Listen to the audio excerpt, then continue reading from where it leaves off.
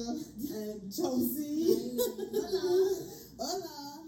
So, this episode we are talking about addiction and recovery because September is Recovery Awareness Month, and one of our community members, Mickey, had reached out and asked if we would talk about addiction for one of our conferences this month, and why not, right? So I'm going to share a little bit of statistics about addiction and recovery first, just to kind of get a sense of why this is an important conversation to have, because I think when it comes to addiction, we might feel like only the people who are afflicted with addiction are impacted by addiction. But these statistics will show just how many people that is, right? So over 2% of the world's population has an alcohol or drug addiction. Now, 2% sounds like a little bit, right? But when you think about the fact that there's like 6 billion people in the world, 2% of 6 billion is a lot. And 2020's statistic was that 11.8 million deaths in 2020 were drug or alcohol related. And 11.8. That's what I just said. Oh. 11.8 million deaths are drug use or alcohol use related. And then about 350,000 of those deaths were directly from an overdose. So that's a lot of people, you know, and each of those people have a family. So it's not just 350,000 people or 11.8 million people, it's 11.8 million people and their families that were impacted by addiction. And also another statistic that I thought was interesting, specifically because of us and our age group, was that over half of the people that died from drug or alcohol related complications were under the age of 50. So that's like young people. That's young. You know, and the statistic didn't get any more detail, but I can only imagine that a big chunk of those people are in their 20s, 30s, you know what I mean? And finally, another statistic that I thought was important to share was that about 500,000 people are currently incarcerated for drug-related offenses. So that might be because they're an addict or because they were involved in the trafficking or sale, distribution of illicit drugs. And so those statistics, I feel like they were important to start the conversation with, just to kind of give context to the fact that addiction is not just about that person that you see on the street all the time that you think might be crazy, or, you know, that one random cousin that everybody knows is, you know, involved in that stuff. Like, it's a big portion of our community. And it could be like, is the term high functioning addicts? Yeah. Yes. Well, that's what you were. Yeah, so we can jump right in to that. So, you know, another reason or a reason why this conversation is relevant to us is that I have my own experience with addiction. And I'm so grateful that I found recovery and that I found recovery early. But my experience with addiction was real, and it was life altering. So I guess I'll just share like a Cliff Notes version. But when I was 18, I began a relationship with an addict. And of course, at 18, I didn't really know, you know, I grew up kind of sheltered from that stuff. So it was a whole new world to me, being in a relationship with this person, and, you know, my naivety mixed with my curiosity really created like the perfect storm. Yeah, it created a recipe. I heard the rhyme there. Yeah, my naivety mixed with my curiosity was the perfect recipe for disaster. So my experience was that, you know, because I was dating this person, he introduced me to drugs, crack cocaine specifically. So prior to that relationship, of course, I drank, you know, because in Bermuda we drink, right? So, you know, I had been drinking socially. I had tried weed before, but crack, is a whole different thing.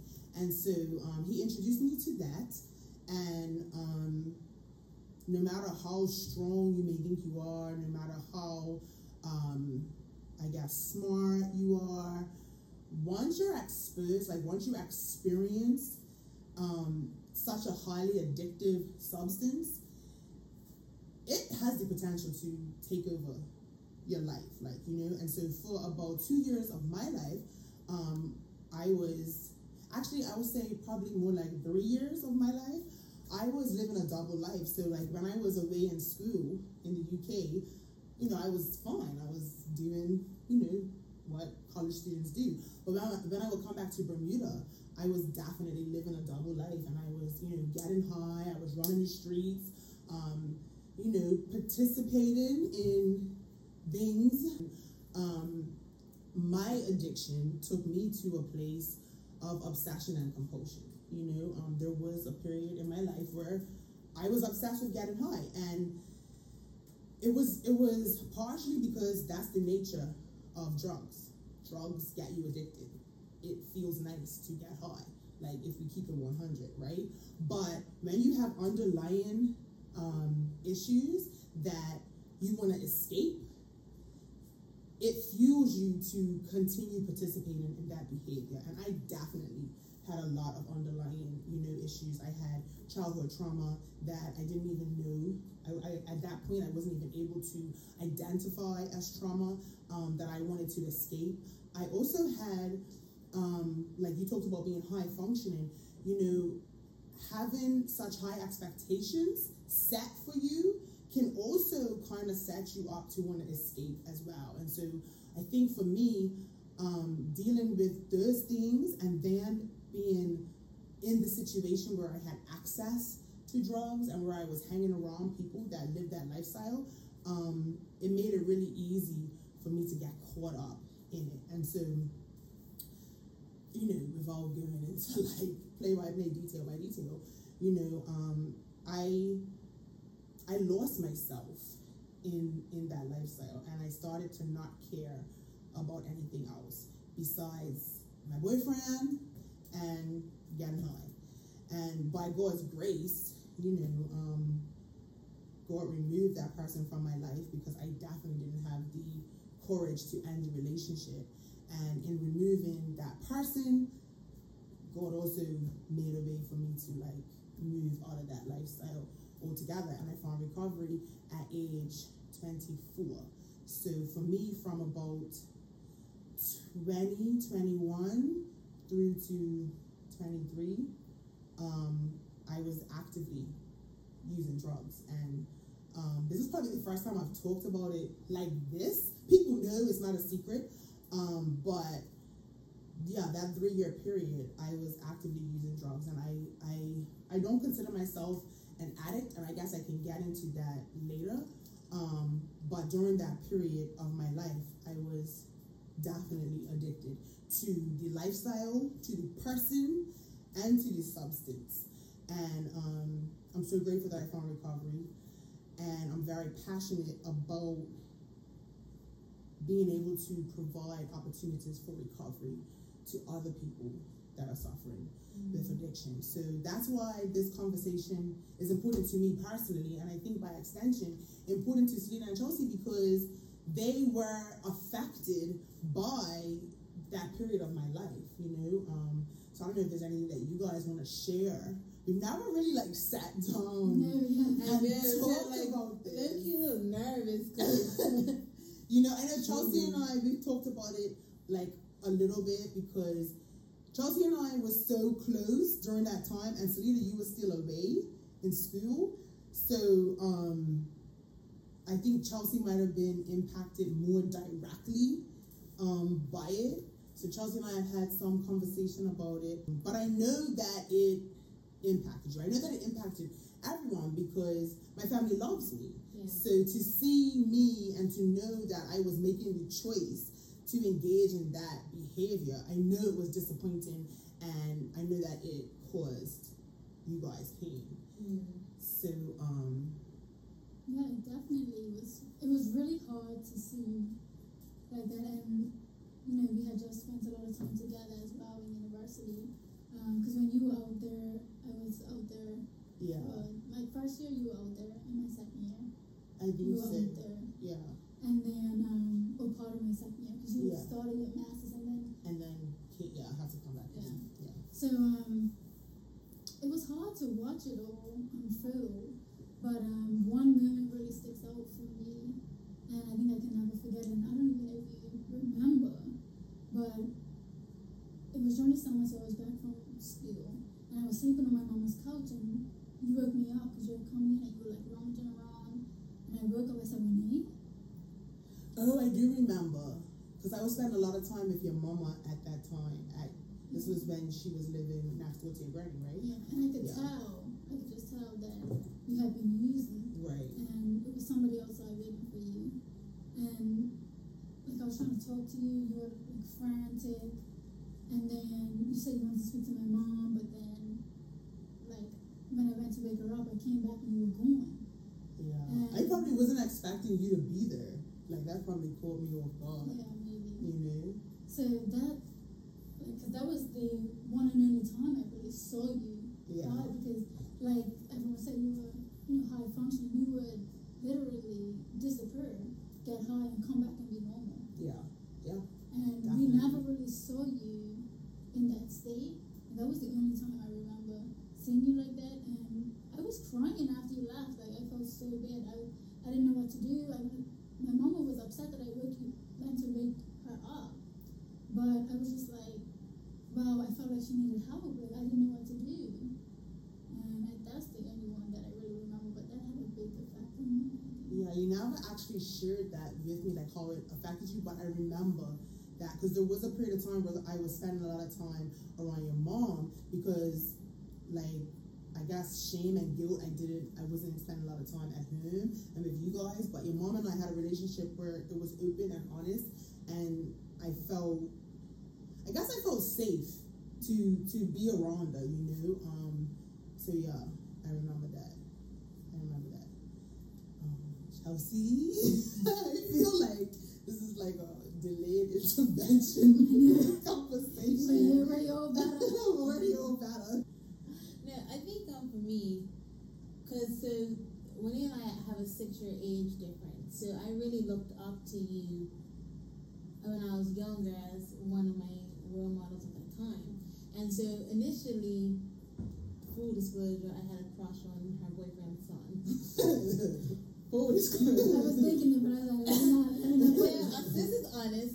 And so I would want to hang out with Renee and that environment because I had a crush on the son. And to be honest, I wasn't aware of the using and the drugs, and the way that it was presented to me was that they're not in the safest lifestyle, but I was in a safe environment, which I don't think was necessarily true. No, it wasn't really true. It wasn't true. And so when I learned that it was actually using, I think the feelings that I felt was like used and like betrayed and let down, because I felt like, because the family didn't want you spending around that time, so I knew there was a few times we lied about where we was going to be, and I think that was appealing to you because they wouldn't assume that I would take Chelsea to an unsafe space, and so I was like a cover-up, and I of course didn't know this, so after the revelations of using, I felt like betrayed, like she was just using me when we were really that close, and she didn't care about me enough to keep me in a safe space, and what if something happened. So it was kind of those emotions where I felt like expendable, and I didn't feel like it was very selfish. It's like you wanted what you wanted, and as you're younger than me, so I was in my early teens, it's like my safety was invaluable to you in that moment, and you exposed me to things I probably wouldn't have, an environment that I probably shouldn't have been exposed to. And with the story of Daddy Well, that's trying to take me out. You dropped me over anyway. So the story is like we was hanging out, and it's a funny story. And my dad, he always said like, as a daddy, I knew everything. So we had lied about where we were going. And Daddy, I don't know how he put two and two together, but like He I saw got it. he saw the car or something. Yeah, I think he saw I think us when we or said we was something. going to that end of the island for a picnic, and I think Daddy's just not done. He's like, He lives in St. David. Don't get into St. David. Clearwater. Are you really getting Clearwater? I think he kind of made too. He never actually fully disclosed how he knew. But anyway, I was hanging out with the son, and I see a missed call from Daddy. My heart is already palpitating at speeds that's probably not helping. And I listened to the voice note, and it said, "I know where you are. I know who you're with. Get your bleep home." And it was an 8 up last. And I fainted. Yo, I fainted out She of the lawn. I fainted. legit fainted. I was like, oh my God, we're gonna get this girl up out of here because and when they brought me to the couch, and when I came to, he was like, "What happened?" Like I was like, "Listen to the voicemail." She listened to it. She's like, "We have to go. And then she literally dropped me off, and I drove off. And First of all, I couldn't face your daddy, and like just full disclaimer, I did have you in an environment that you shouldn't have been in, but during those times we weren't using. Like this wasn't during the times. Like I keep almost saying his name, and I'm not gonna say his name just because I don't need to say his name. But he had bouts of time where he was clean. Yeah. So you was around us, and it wasn't the best environment because he wasn't the best person to be around. Period, clean or not. But we were not using. So just to be clear. But I was being deceitful because my parents didn't want me around him whether we were using or not. Like it didn't matter. So we weren't using, but I still couldn't face your daddy because I knew that I shouldn't have had you with me around him. Like I knew that. Period. You dropped me off and boom. I dropped you off. Daddy was saying that. There was like that night where there's no talking, there was no yelling. It was that, oh my gosh, I am in trouble. Yeah, definitely. I think I got my phone taken away for 3 weeks, and the hard thing was I had it, but I couldn't use it. And so I literally believed he was trying to be at the end of the month to see. I was so terrified. Anyway, that's kind of how I felt. So I kind of took that betrayal real, and that's when we kind of stopped speaking. Yeah. Because I took it personally. I was just... As you should have. Yeah. You know what I mean? Because I was wrong. And the thing about addiction, and I think I just I wanna emphasize this. We focus on addiction of substances, right? And substance abuse. And that's a huge focus, and it's a huge part of addiction. But I was addicted to something else first. I was addicted to love. I was addicted to the person and the way that the person made me feel before being addicted to a substance, before, even experimenting with the substance. Right. And so I think that it's something that we don't talk about as much when we talk about addiction and recovery. Addiction can be totally unrelated to a substance. No, facts. Like I know for me, I don't know if addiction is the word for me, but affirmation, feeling validated, wanting, desiring that, and compromising standards to receive that, and that manifests itself in so many different ways. Eating, emotionally eating, being addicted to the way eating makes you feel. I know I'm heavy as I had gotten up to almost 200 pounds, and I had a very unhealthy relationship with food, and it was more so the feeling of, I guess.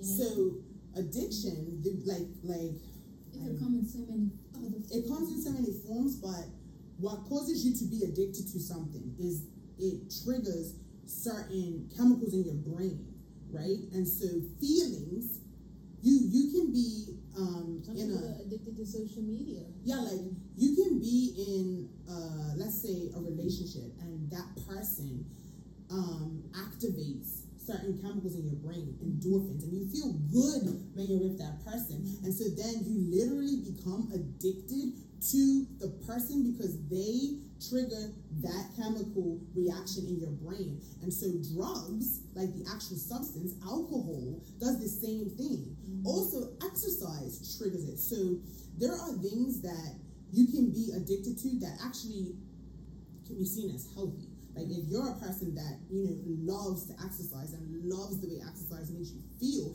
and you you exercise every day, multiple times a day, it's an addiction, but because it doesn't have a negative impact on your life, it's not seen as an addiction. It's a healthy lifestyle. And so I think that's important because there are a lot of people that are struggling with obsessive and compulsive behaviors that have nothing to do with the substance, and they may never realize that they need recovery because the obsessive and compulsive behavior doesn't manifest in illegal activity or activity that hurts other people, and so recovery for me, I'm so grateful. I'm actually grateful, and this may sound, crazy to people, but I'm grateful for that period of my life because it brought me to recovery, and now I have the opportunity to recover from so many things that I may have never even been aware were issues in my life. And had it not been for that time and that experience, I wouldn't have found a 12-step program that introduced me to a new way of living. So I don't look back on that. Of course I have regrets. I totally regret the way that I hurt my family. I totally regret some of the things that I did, in that time of my life because it impacted my life greatly. Like I didn't know that I would ever get my life back on track. It made my life harder. Like this is Bermuda. So I thought that people, and even me sharing this now is a huge, it's a huge step because in Bermuda can be a very unforgiving place. Yes. And so my life, because now we're 11 years on, you know what I mean? Like I've been in recovery for 11 years.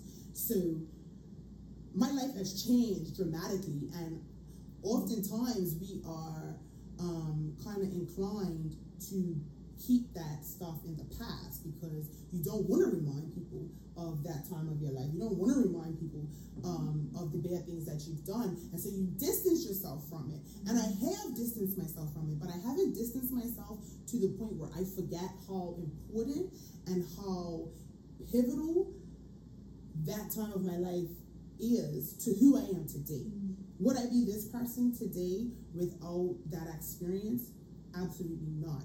So I'm grateful for it, but I'm still deeply, deeply hurt and humbled by the fact that I hurt other people.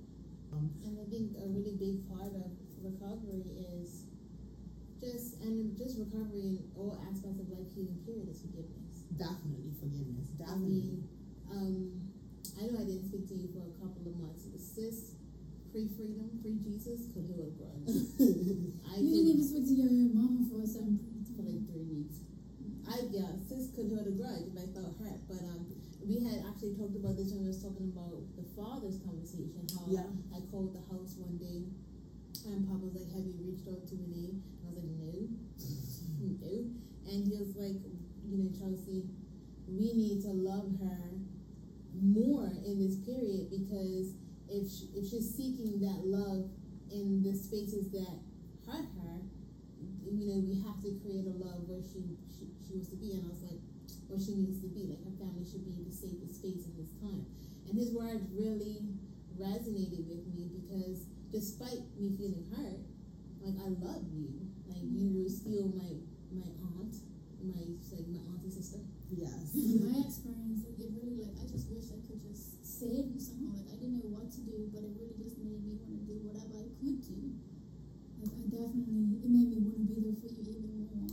And I'm so blessed with that. Like having met other recovering addicts, other people with similar experiences, they didn't all have the kind of family that I have.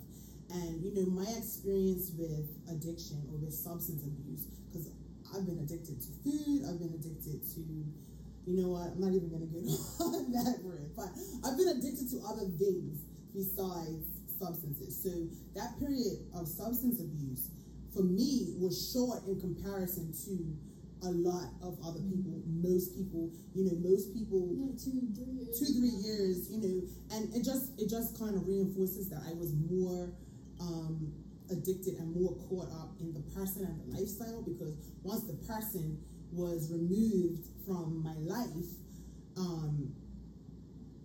within months, the But you also lifestyle. got pregnant with Skylar. Yeah, Right. yeah. I got pregnant with Skylar, my oldest son, and so of course that gives you Again, it's a like reason love. to pause. Yeah. Like, I feel like shame, guilt, Bible thumping, those kinds of things don't transform hearts. Like love is the only thing that transforms. And it was a love outside of yourself. Like you loved your pretended child so much, you wanted to create an environment that would be safe. Yeah, And it's that definitely. love that probably gave you strength that you didn't. That I didn't know that I had. had. Definitely. Like I remember when I got pregnant with Skylar, I wasn't using. So I had stopped using before getting pregnant, but it was a very short time before. Like it had only been like a couple months. And I got pregnant. And I remember when I found out I was pregnant, I was like, oh my goodness. Like my life is a mess.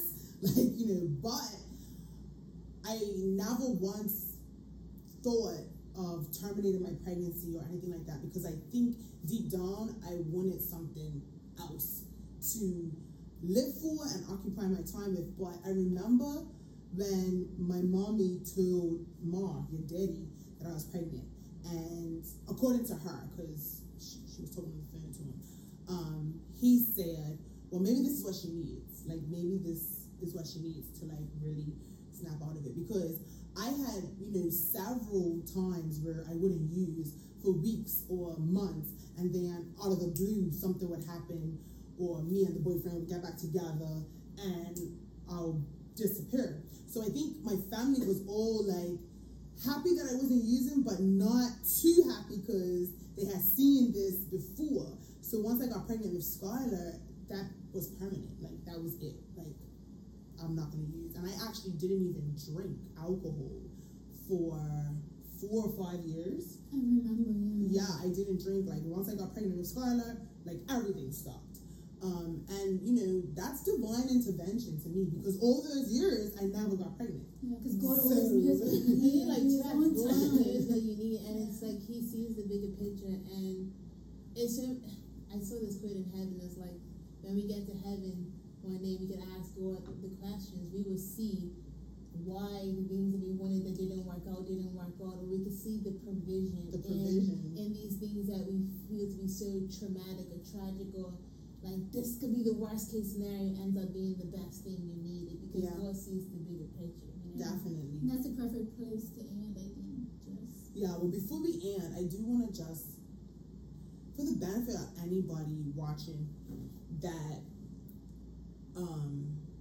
may struggle with substance abuse, or maybe you're not sure if you struggle, because that was another thing for me. I was always like, this is fine, like I just get high with my friends and I go home, like, until it started to compromise my values. We talked about values.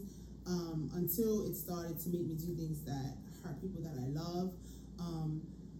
Be honest with yourself, and if you think that you might have a problem, there's really no shame in that admission. Like, for me, it was so hard to admit that, one, I was doing what I was doing, and two, it might be a problem and I might need help.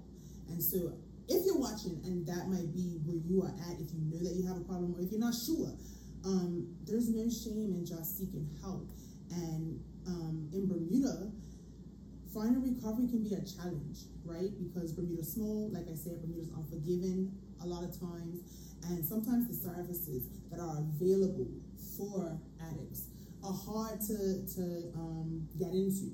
We don't have a facility where you can just walk in off the street and say, I'm an addict, I'm struggling with addiction, I need help, and they take you that moment. You have to go and have this assessment and that assessment. And for an addict who is in active addiction, if you have a moment of clarity where you know that you want and need help, It should be seized. you need need to get help in that moment, because for some people addiction is physical. Some drugs, for me, my addiction was never physical.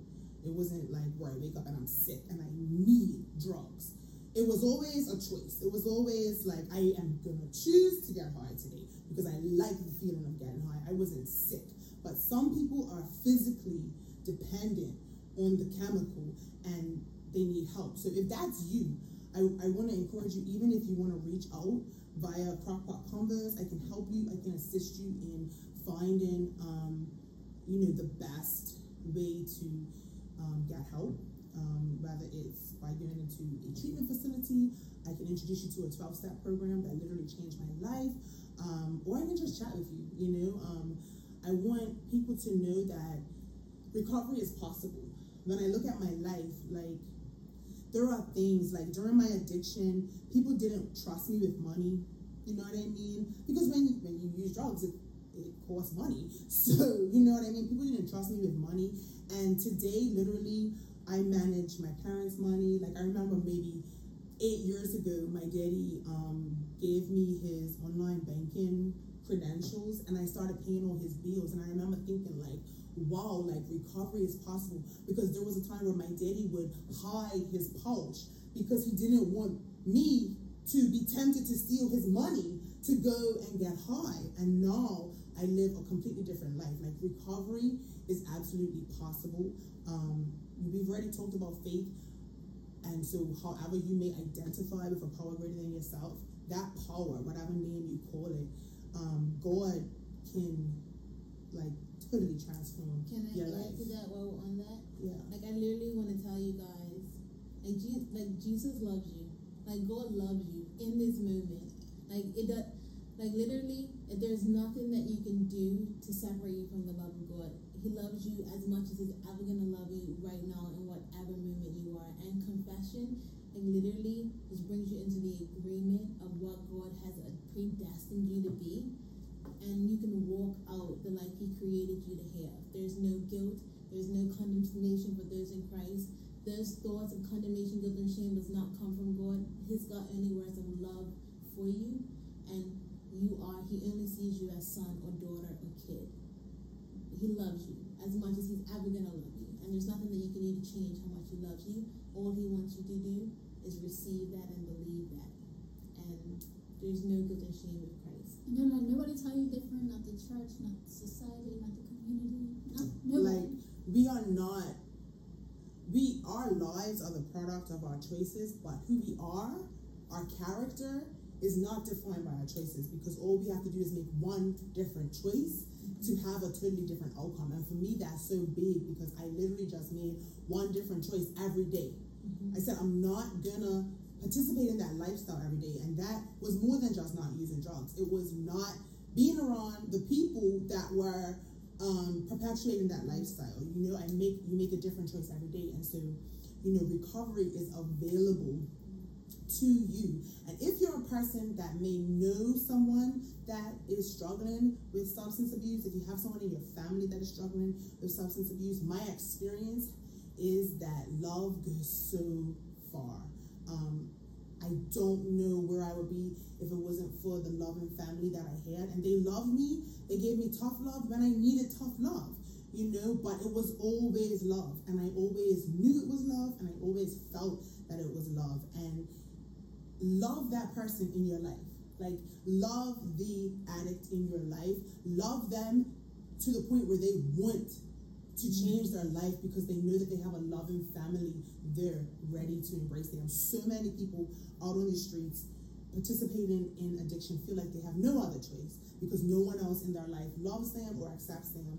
And that's a lie. But those of us who have the opportunity to love someone who is still struggling, we sometimes forget how impactful that love is. My church says, be kind.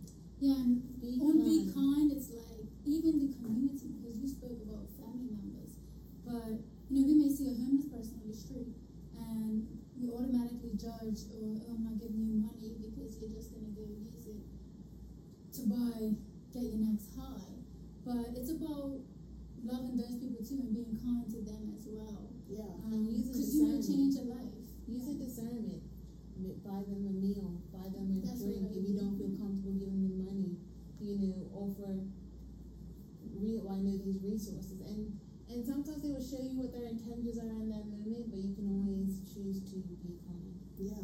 And you can even say no, like if you don't feel comfortable giving, you can even be kind in the way you say no, thank you.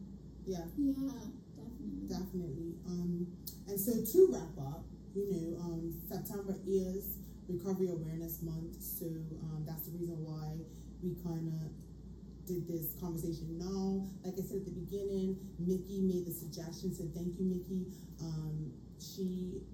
I know she wouldn't mind me sharing this. She's a recovering addict, and she does a lot of, I think, quiet activism on this, especially for women who are struggling with addiction. So I just want to give a shout out to Mickey. Keep doing what you're doing. It makes a difference, and addiction is a community issue. It's not an individual person issue. It affects everybody. It affects families. It affects, it has such broad impact. And so I want to encourage everybody to kind of give it a little bit more thought. Donate to recovery-based charities. Be kind to people who are struggling. And just know that collectively we can make a difference, and we can help people. We can help people to find recovery and find a new way to live.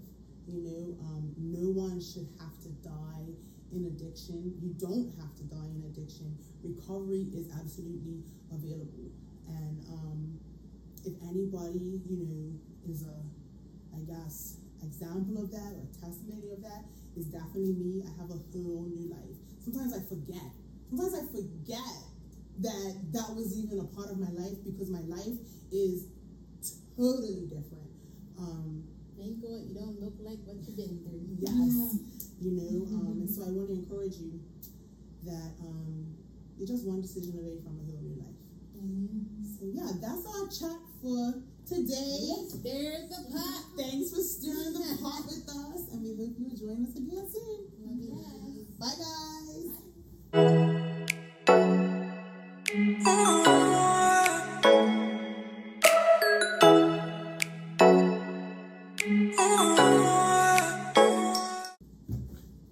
It's too hot.